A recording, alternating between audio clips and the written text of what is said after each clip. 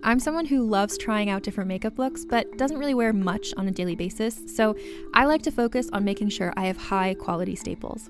And whether you like a fresh face, full glam, or somewhere in between, you've probably seen Thrive Causemetics Viral Tubing Mascara. I've certainly seen it everywhere. You know, the one in the turquoise tube?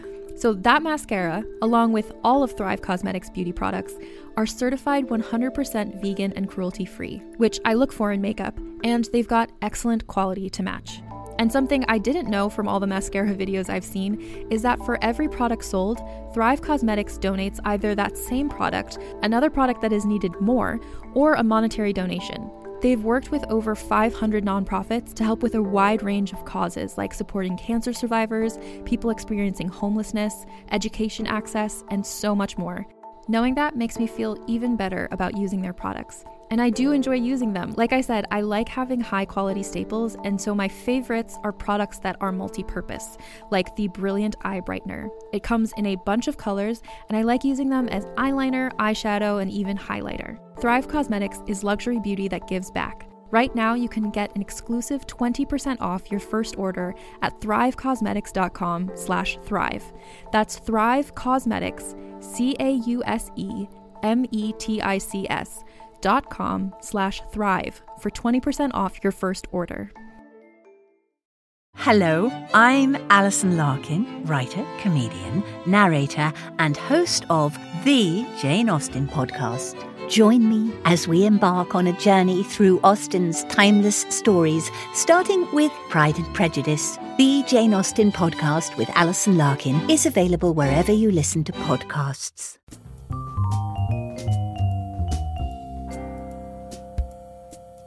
Welcome to I'm Listening, the Frasier podcast hosted by me, super Frasier fan Anita Flores.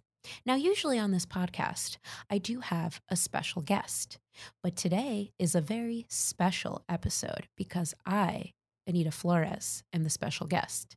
That doesn't really make any sense since I always host the show, but let's just go with it. It felt like a nice intro to do. So you've probably heard about me talk about Kelsey Grammer's book, or at least mention his autobiography at least once. It's called So Far. The book details Kelsey Grammer's life from birth until 1995, when the book was written. Comedian and writer Jenny Jaffe was the one that actually recommended I check out this autobiography. I believe she said, and I quote, "He's insane," talking about Kelsey Grammer. She also recommended that I listen to the audio book, and I did. The audio book is Kelsey Grammer reading about his life, and I feel like I couldn't just talk about the autobiography because of some of the very ridiculous and crazy quotes that are in here. What I'm going to do today is share you my favorite excerpts or quotes from Kelsey Grammer's autobiography. Fortunately, I had a special guest read these excerpts, Frasier Crane. Mr. Frasier Crane will be reading all of the excerpts that I have chosen for today's episode. So thank you very much, Frasier Crane, for lending your voice. Let's see. I want to just give you some information about Kelsey Grammer before we start going through this book. Now, I believe I mentioned before, So Far is an autobiography that was written by Kelsey Grammer, and it was published in 1995. And by that time, Frasier had been on for, I believe, 1, maybe 2 seasons. Well, the book came out in November of 2005. So, sorry, November of 1995. So, yeah, about a season. It had been out for a little bit, Frasier. And, you know, he had all of his Cheers fame to go off of as well. Kelsey Grammer has had, I would not call it an easy life. I am not one to poke fun at someone else's pain. And so I personally didn't want to poke fun at some of the more painful parts of this book, which involve the murder of his sister, the death of his 2 half-brothers, I believe.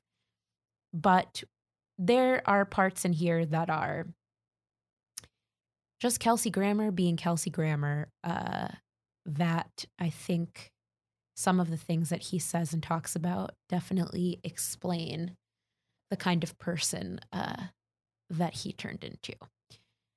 Because I want everyone to know I am a huge Frasier Crane fan. Now, I couldn't say the same thing about being a Kelsey Grammer fan exactly.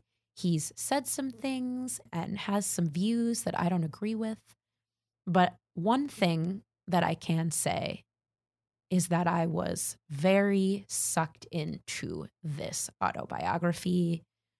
It definitely kept me entertained. Let's say that. So, I mean, just to give you any indication of what you're in for, here are some of the names of some of the chapters. Grammar lessons. Not grammar like spelling grammar, but Kelsey Grammer lessons. He's a jokester, I can tell. Chapter 10 is called My First Marriage and Clearly Not the Last. Okay. Something tells me he's had some bad relationships. That's definitely true. And if anyone here knows this, here's a crazy fact for you if you didn't know. Kelsey Grammer used to be married to Camille Grammer, who was on at least one season of, I believe, The Real Housewives. Yeah, I'm looking it up right now. Camille Grammer, The Real Housewives of Beverly Hills. So for the time that at some point they were married, and I believe they were partially married for when she did that reality show. And if you want to know who Camille Grammer is, I want you to go back in time to the episode where Niles hosts a Halloween party in his at the Montana, and Roz may or may not be pregnant, and there is a young woman there that Frasier is quite taken with, who's dressed as Eve of Adam and Eve. That, ladies and gentlemen, is Camille Grammer. So there's some interesting, or at least what I consider interesting facts before we dive into this autobiography. So here we go. Here's the first quote, and this is from chapter 1. But you know very little of that internal story. Mostly you know the actor with a starring role on a hit TV show, the celebrity who makes grossly exaggerated sums of money. That's a good story, perhaps, but not the best. The best story is of my journey, if you will. And that is why Kelsey Grammer and Kelsey Grammer have invited you here. This excerpt, especially this last line, Kelsey Grammer and Kelsey Grammer, tells me, well, we're in for quite a ride. Especially if he's telling me that there are two Kelsey Grammers. That's what I gained from that last sentence. Next quote from chapter 1. When I was 12, my grandparents returned from a trip to Florida and announced, "We've bought a house in Florida, near the ocean." Something in me said, "I'm going home."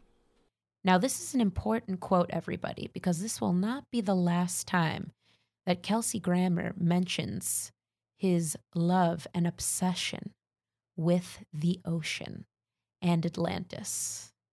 I'm not fully sure where this love and sense of belonging to the ocean comes from, but I believe Kelsey Grammer does get into a bit more detail later on in the book about Atlantis. Next quote. He had never spanked me before, but I knew that he was right. From that day on, Gordon would not spank me, and I would never lie to him again. Gordon, by the way, listeners, is Kelsey Grammer's grandfather, I believe. I've never heard someone talk about spanking in such a poetic way, but this is a follow-up about Gordon in the book. At last we arrived in Florida. 6 days later, Gordon was dead. Dead. That's right. He took a pause between saying Gordon was dead and dead. I think it was to emphasize that Gordon was dead. And now we get to chapter 2, grammar lessons. You may have read somewhere that I was a wild man at an early age. You know, discovered alcohol when I was 9, moved on to drugs at 13. started seducing my friends' mothers before I could shave. Not true. Now let's pause on this quote for a second. I feel like Kelsey Grammer is trying to start his own rumor here, because he mentions alcohol, he mentions drugs, he mentions seducing his friend's mother. Is he saying that all of these things are not true, or that all of them are true but one of them isn't true? Because if one of them isn't true, I'm guessing it's seducing my friend's mothers before I could shave. I think, and this is my opinion, that Kelsey Grammer threw in seducing my friend's mothers so he could at least start a new rumor that he was seducing women at a young age. Well, guess what, Kelsey Grammer? I'm not falling for it. Next quote from chapter 2. As a teenager, I was shy with girls. That wasn't a condition, it was a decision. When I had moved to Florida, the first words I heard out of a girl's mouth were, "What a queer! What a jerk! What an asshole! So ugly!" That was so ruthless, so cruel, so utterly condemning, that I immediately lost any interest in integrating myself with the local females of my generation.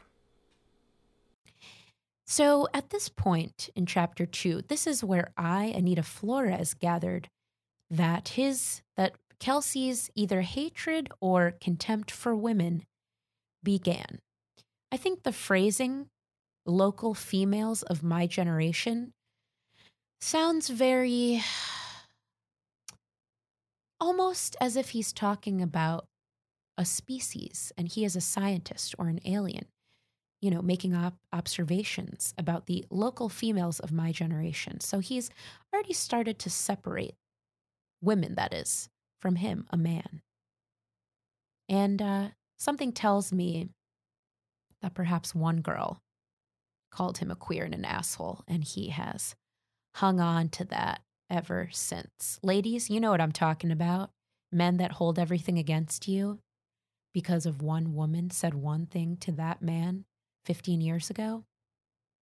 Not an excuse, Kelsey Grammer, to be shitty to other women. Moving on. Oh, by the way, as I read this next quote, I think we need to establish that at least Kelsey Grammer has sort of described the fact that not only do women, he can't relate to women and they hate him, but he's a bit of an outsider. Well, as you're about to find out. Soon I was so removed from most student activities I became something of an outsider at school. It was at this point that I became a devout surfer. Did you guys see that coming? I absolutely did not. Trying to picture Kelsey Grammer surfing, and all I can picture is the character Frasier Crane wearing a nicely tailored suit, drinking a sherry, looking at a surfboard in contempt. That's what I can picture. But let's delve further into his life as a bad boy, as a devout surfer. Around this time, the school did an about-face on the hair code. Above the collar and the ears would now be regulation. As I had spent the better part of 3 years cultivating my rather ostentatious tresses, this was clearly unacceptable. I would rather die than cut my hair. I was too young to die, and so I resolved to wear a wig. A Jane Fonda wig, in fact, cut to specs for a very reasonable $35. I wore the wig in bold defiance of authority, refusing to comb it so it rose a full 5 inches above my head. I couldn't help thinking how foolish it was of the school to allow one of its students to look so foolish. But if they were willing, so was I. I even wore it when I sang, imagining the whispers in the audience. "Oh, that poor child. He must have some horrible disease." It looked that horrendous. I never got embarrassed. I'd leave the stage, pull it off, shake my own hair loose, toss the wig in the back of the car. The next morning I would exhume the rat pelt from the backseat graveyard of books and plop it on my head. As I'm reading these quotes, all I can picture is Frasier Crane reading these excerpts and passages. They just sound so poetic, I mean, here was a kid wearing a very silly wig, but to describe it as a wig in bold defiance of authority, it just sounds more important, more compelling, more meaningful. I'm very curious about how this wig affected Kelsey's friendships, because I'm trying to think if I knew anyone in school that I suspected wore a wig over their real hair. I'm not sure, but it would definitely arouse suspicion on my part. Were they running from the law? Were they under police protection? Who knows? And so from what I can gather, listeners, Kelsey Grammer was a devout surfer and a guy that wore a Jane Fonda wig. Quite a combination. This is another excerpt from Chapter 2. When I told Ron there were problems at home, it was a masterpiece of understatement. The truth is, life at home was awful. It seemed that my grandmother and mother, and even sister at times, were members of a bizarre conspiracy, its sole purpose to ensure that I fulfilled their needs. Oh boy. Honestly, if I were Kelsey Grammer's therapist, perhaps Freudian therapist, I would go back to this excerpt over and over. So one thing that I did skip over, I believe Kelsey Grammer's father was not in the picture, so he grew up with women. But oh my goodness, members of a bizarre conspiracy. So what it sounds like is that Kelsey thinks that women are out to get him. And fulfilling their needs, God forbid, Kelsey Grammer. I'm very worried for you at this point. And if you were writing this in real time and had written this in a diary when you were the age that you wrote this at, I would take you to see somebody. And I'd want you to talk about your issues with women. All right, let's move on to Chapter 5. Now, I want to read this to you, this excerpt, but before I do, keep in mind, Kelsey is about to describe, I guess, a near-death experience with thunder and lightning. Wild crashes of thunder surrounded me, and lightning bolts bounced off the highway in front of me. Suddenly, I felt a jolt of energy shooting through my body, and I realized what had happened. I had been hit by lightning, but seemed okay. The motorcycle must have grounded me, so I wasn't hurt. Just a little shook up, I drove on into the night, with images of Greek mythology in my head, of Zeus and his lightning bolts, and I found significance in what had happened. Let's unpack this a little bit. Zeus, a god. He uses lightning bolts. Kelsey Grammer, comparing himself to Zeus as a god? Absolutely. That's a very Kelsey Grammer thing to do. Chapter 6. Now, what I'm about to read you this is the story of a relationship gone wrong. There was a silence on the other end of the phone. I asked if there was something wrong. That was when she told me that she had slept with Michael last night. I realized she had made her decision. I was hurt and definitely angry. The last thing I had told her when I left was New York was, "Please, Jill, whatever you do, don't sleep with Michael." Well, geez, Kelsey Grammer, I feel like you had this coming. I mean, given the way you've spoken of the women in your life so far, I don't know if I think that you were particularly nice to your lady of the time. And for all I know, you had been cheating on her, who knows? And now you're pre-accusing her of cheating with Michael. So you know what? Maybe she was like, fuck you, Kelsey. I am going to sleep with Michael. So you know what, Jill? I support you. And I hope Jill and Michael are very happy together. All right. Here's our next excerpt from Chapter 6. It was just after a matinee, and I was on my way to lunch when a young man came up to me and said, "Mr. Grammer, I saw you do Macbeth last year, and I wanted you to know that I've been reading Shakespeare ever since. Could I please have your autograph?" It was one of the most beautiful things I had ever heard. "Of course you could," I said, and I actually fought back tears. I had never been so proud or thankful. You might say this was a peek at Atlantis. And that brings us to a reference to Atlantis, ladies and gentlemen. If you're not familiar, Atlantis is a fictional island mentioned within an allegory on the hubris of nations in Plato's works, where it represents the antagonist's naval power that besieges ancient Athens, the pseudo-historic embodiment of Plato's ideal state in the Republic. So by this point, we know Kelsey Grammer, very into Greek mythology, considers himself a god, is looking for Atlantis. Again, hoping by this time he has started to see a therapist. Moving on to chapter 9. I like to read a book of poetry by shutting my eyes, letting the book fall open, and starting there. When I opened my eyes on this occasion, I looked down and saw this title, Atlantis. I was amazed. I'd been looking for Atlantis all my life. All right, I just figured something out. So at one point, Kelsey Grammer was a devout surfer who spent a lot of time in the water. Interesting. Perhaps this means Kelsey wants to live in Atlantis. I could picture it. I could picture Kelsey Grammer picturing himself as a god who is worshipped, who has powers, who lives in the ocean. And I also think, given by the time So Far came out, he really didn't have that much hair left. He was rocking that sort of long, my least favorite haircut during Frasier was during those early seasons, which was, yes, he's bald. Yes, he's going to let this weird curly hair unfold in the back. It was never for me. However, I feel like if Kelsey Grammer were, living in the ocean in Atlantis, a fictional place, his hair, his long hair in the back, would constantly be flowing, constantly moving in the ocean's waves. Therefore, I think, making it look more majestic. Chapter 10. This one's called My First Marriage, and clearly not my last.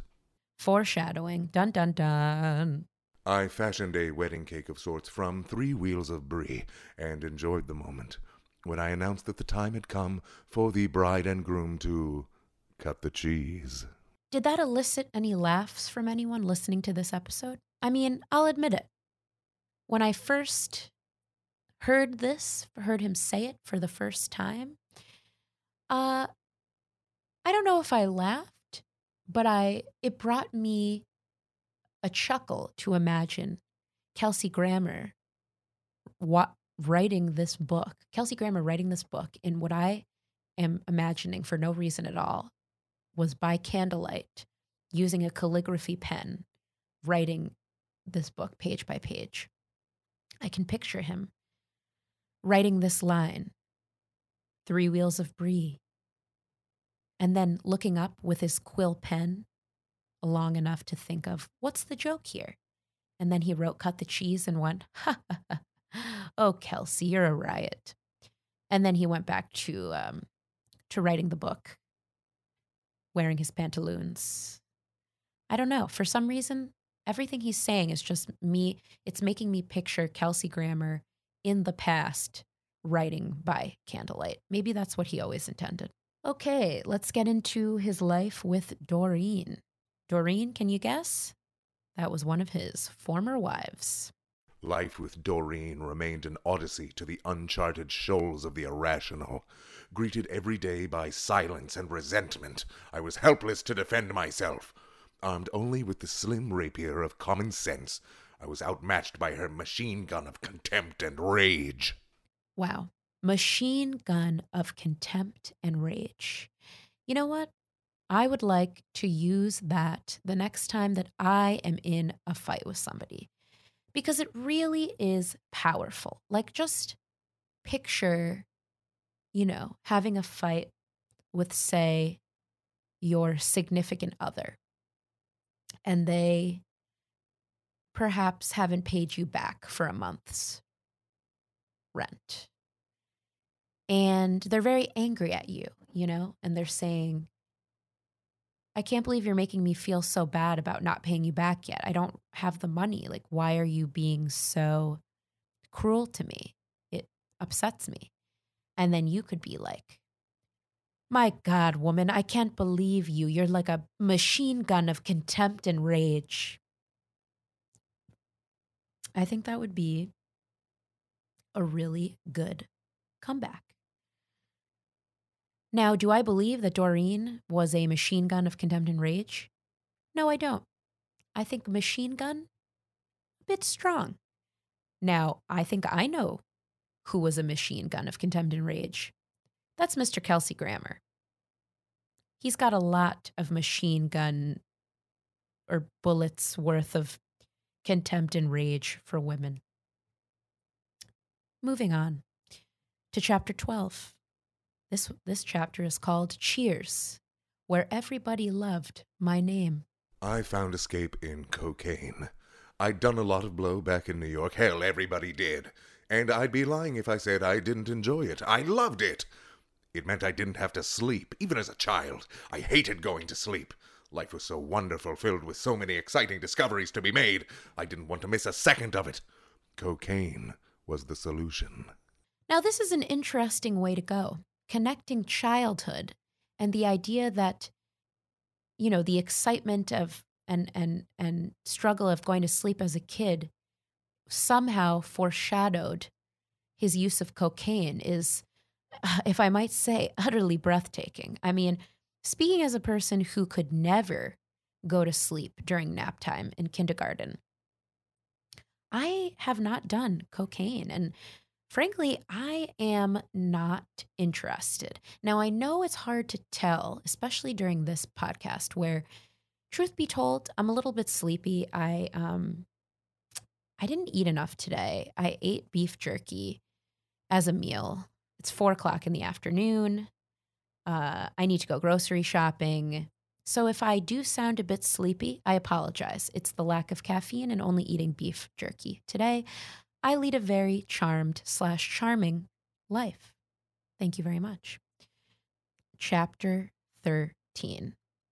Get ready, everybody, to be seduced by Mr. Kelsey Grammer, because he is about to tell you about one of the many times, I'm sure, that he has hit on an audience member during one of his plays.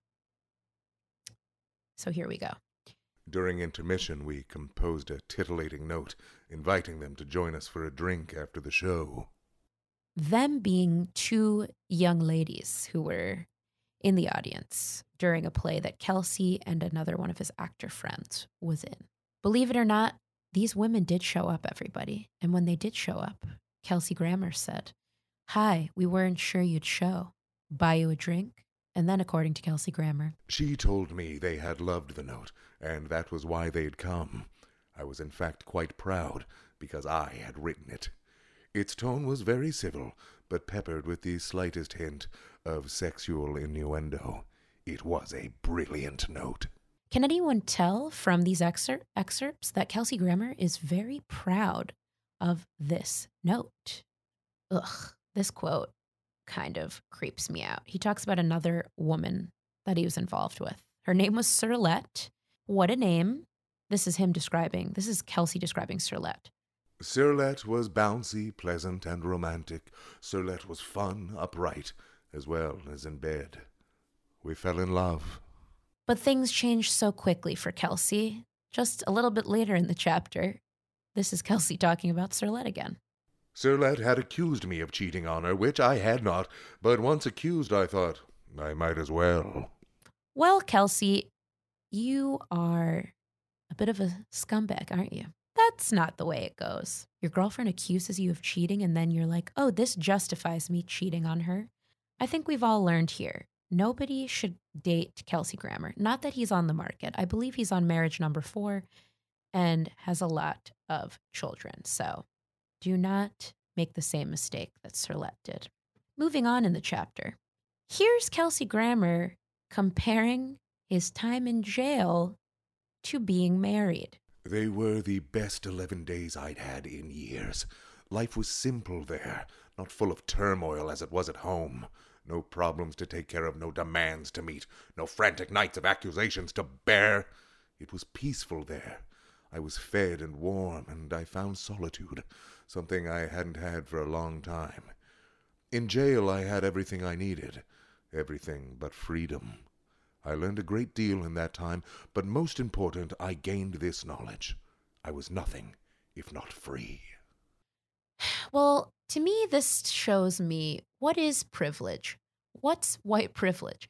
White privilege is saying that so far your life has been so charmed that prison is pleasant. Prison is better than marriage. Next up, chapter 14.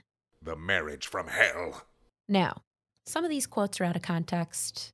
But what you need to know is Kelsey is it's very easy for him to move on from one woman to the next. So here we go. She seemed to have regained her self-respect and didn't need me quite as much. Perhaps we might, I thought, end up together after all. But then I met Leanne. All right. Sorry, Sirlette. I think that was Sirlette. Yeah, she's out of the picture. I think, probably things were starting to take a turn once Kelsey started cheating on you. So, hello, Leanne. Oh, boy, Leanne. This is Leanne, everybody. A description of Leanne. Leanne was a stripper, and by the way she played pool, you could tell she loved her work. See, that line makes me just picture like a detective movie, with Leanne's playing pool. There's saxophone music playing in the background, and Kelsey Grammer is leaning against the wall watching Leanne play pool while he smokes a cigar. Now, here's Kelsey talking about his relationship with women.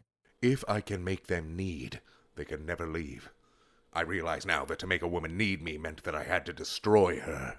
That is number 10 on the yikes meter. Well, you know what? This makes a lot of sense, given him going from relationship to relationship.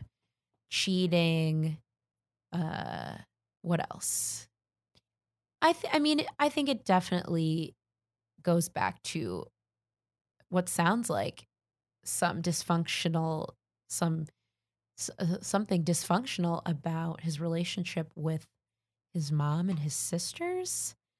Ooh, I don't know, but yikes. Here's Kelsey Grammer describing Leanne and him and her speaking to him.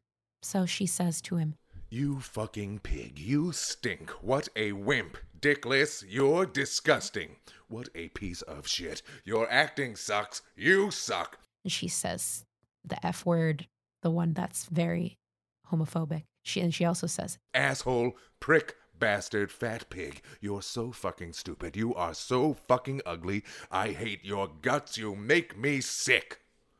These were the verbal tools, but she had more. You know what?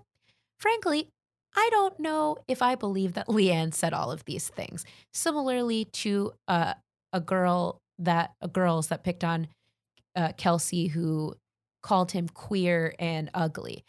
I'm starting to think that perhaps this is just his internal dialogue, because I can 100% picture Kelsey Grammer sitting in a bar, sipping a drink after having a breakup with one of the many women he's dating. And in his head, he's thinking, "You fucking pig, you stink. What a wimp. Dickless. You're disgusting. You're a piece of shit." Now, I'm not saying I've had the same thoughts of this, but I've definitely had the looking into a mirror thinking, like, why can't you be this? Why can't you be that? This sounds like an internal monologue to me. And I don't know if Leanne said these things. Chapter 15, Truth, Justice, and the American Way. Now, this was interesting to me. The beginnings of Frasier, because so far it was written after Frasier, the show, had only been on for a year. So in chapter 15, Kelsey Grammer talks about being approached to have his own show, Frasier, and what the premise would be. So this was apparently one of the earlier pitches. "I would play a bedridden mogul who had been crippled in a motorcycle accident, a man so driven and wealthy that being in bed didn't stop him from virtually running the country as he had done before." Now, this is maybe what you've all been waiting for, listeners. Finally, I had heard that there had been a bit of a rift, a bit of a beef between Eddie, the dog, or at least the first Eddie, since there was, I believe, 2 different Eddies during the course of the show. There had been a rumored beef between Eddie the dog and Kelsey Grammer. And now, folks, you can hear it for yourself. Is there a beef? Oh, yes. Moose, or Eddie, Martin's beloved sidekick and the bane of Frasier's existence. It is widely rumored that I hate the dog, and it's kind of fun to perpetuate that myth. The truth is, I have nothing against Moose. The only difficulty I have is when people start believing he's an actor. Well, frankly, this confirms for me that yes, there's a beef. And what's so insane about this excerpt is the fact that he says, I have nothing against Moose, but then says the only difficulty I have is when people start to believe he's an actor. Now, why include this line for anyone other than Moose? Because no one here, including myself, is going to read this and go, how dare he, say that Eddie, or how dare he say that Moose is not an actor. So to me, that last line is for the dog, who, by the way, is dead. So, Kelsey, I feel like, you need to make peace with Moose, okay? He's a dog, and I don't think he ever intentionally tried to outact you or tried to outshine you, when the truth is he did outshine you. I'm sorry. You just need to come to terms with that. Next excerpt from chapter 15. America's a tough audience. No matter how good you think something is, America, bless its heart, might not agree. Fortunately for the cast and crew of Frasier, its producers and creators, my children, my mother, my fiancé, my dogs, my ex-wives, my attorneys, my business manager, my agents, my bird, my fish, I could go on. And me, America loved the show. Talk about a humble brag. Jeez, I don't know how humble it is. Oh, look at me. I've got children and dogs and attorneys and a business manager and ex-wives, plural. You clearly realize that you have a lot of very nice things, including birds and agents. I'm going to read from the second to last chapter as we draw to a close. This is chapter 16, Big Blows, Gentle Breezes. As for John Grammer and his participation in the scandal, I have nothing but contempt for him. The choice he made was unconscionable. I will forgive him because, as Chekhov wrote, since we are forgiven, it would be foolish if we did not forgive. But I will never speak to him again or see him. The tabloids refer to him as my brother. He is, in fact, my half-brother, and he turned out to be a good less deal than half. He's gone from my life now. Our consanguinity and our common names are all that's left of John to shame me. Ouch. Now let me double check. What was the issue with John Grammer? I don't know. I'm going to have to follow up. All right. And here's another quote from chapter 16. As for Tammy, we hooked up a few months later, as I had promised. I was finally ready for her. We've been together now 2 whole years, and she's been through some very, very, very difficult times. On the day before our engagement party, for instance, a despicable piece of flesh approached her at her favorite coffee bar in Venice. Tammy, he said, we're going to run a story that Kelsey is HIV positive, and we have proof. It terrorized Tammy, and I invite this young man to fry in hell. But that's probably a done deal already. Well, I think we all know at this point that Kelsey Grammer is not with Tammy anymore. But I will absolutely, once again, in my next fight with a significant other or somebody that I absolutely loathe, you know what I'm going to say to them? If they get a really good burn in and I don't have any sharp, witty follow-up, I'm going to say, well, you know what? I invite you to fry in hell, but that's probably a done deal already, and then walk away. So I feel pretty good about that burn. Well, I hope everyone here has learned what they need to learn about Kelsey Grammer. For me, what I feel like I learned is that Kelsey Grammer enjoys destroying women and is obsessed with Atlantis. So that's what I have learned about him. And I feel like I've got some really good excerpts here for if Kelsey Grammer were on the show next. I don't know if anyone listeners remember Next, it was a show on MTV where five people would be on a bus and they'd all be vying for the love of one other person. So say it's 5 guys on a bus, they're all trying to go on a date with one woman. If they stay on the date, they can either take some amount of money for being on the date or continue pursuing love with the woman. Now, if the woman sees one of the men getting off the bus and isn't into him, she can just say, next, and that's it. He's been nexted. He's not going to get to go on a date with her. Now, the part that I really love about the show is every time a new contestant gets off the bus, there's like a freeze frame on this new contestant. So like if Kelsey Grammer were on the next bus and he was on his way to his date with the woman, there'd be like a freeze frame and he'd be like, hello, listeners. And then you'd get this title card, this info card next to Kelsey Grammer that says 3 fun facts about him or crazy facts and his age and his name. So for Kelsey Grammer, I feel like his facts would be Kelsey Grammer, 65 years old or however old he is, enjoys destroying women, is obsessed with Atlantis, and hates Eddie the dog. I feel like he's got endless facts in this autobiography that could be perfect for his next info card. All right, everybody. Well, I want to thank Frasier Crane, aka Dan Chamberlain, for reading excerpts of Kelsey Grammer's book. You're incredible. So I want to thank everyone here for tuning in and going on this journey, Kelsey Grammer's frightening journey of his life with me. Hope we've all learned something today. And Kelsey Grammer, I hope you are in therapy. You got a lot of issues to work through. That's for sure. And thanks for writing the book because truly it was a pleasant, it was a overall interesting audiobook to listen to. So I recommend reading it, everybody, if you want to delve into the brain and understand the mind of Mr. Kelsey Grammer. All right, everybody, until next time, good night, Seattle.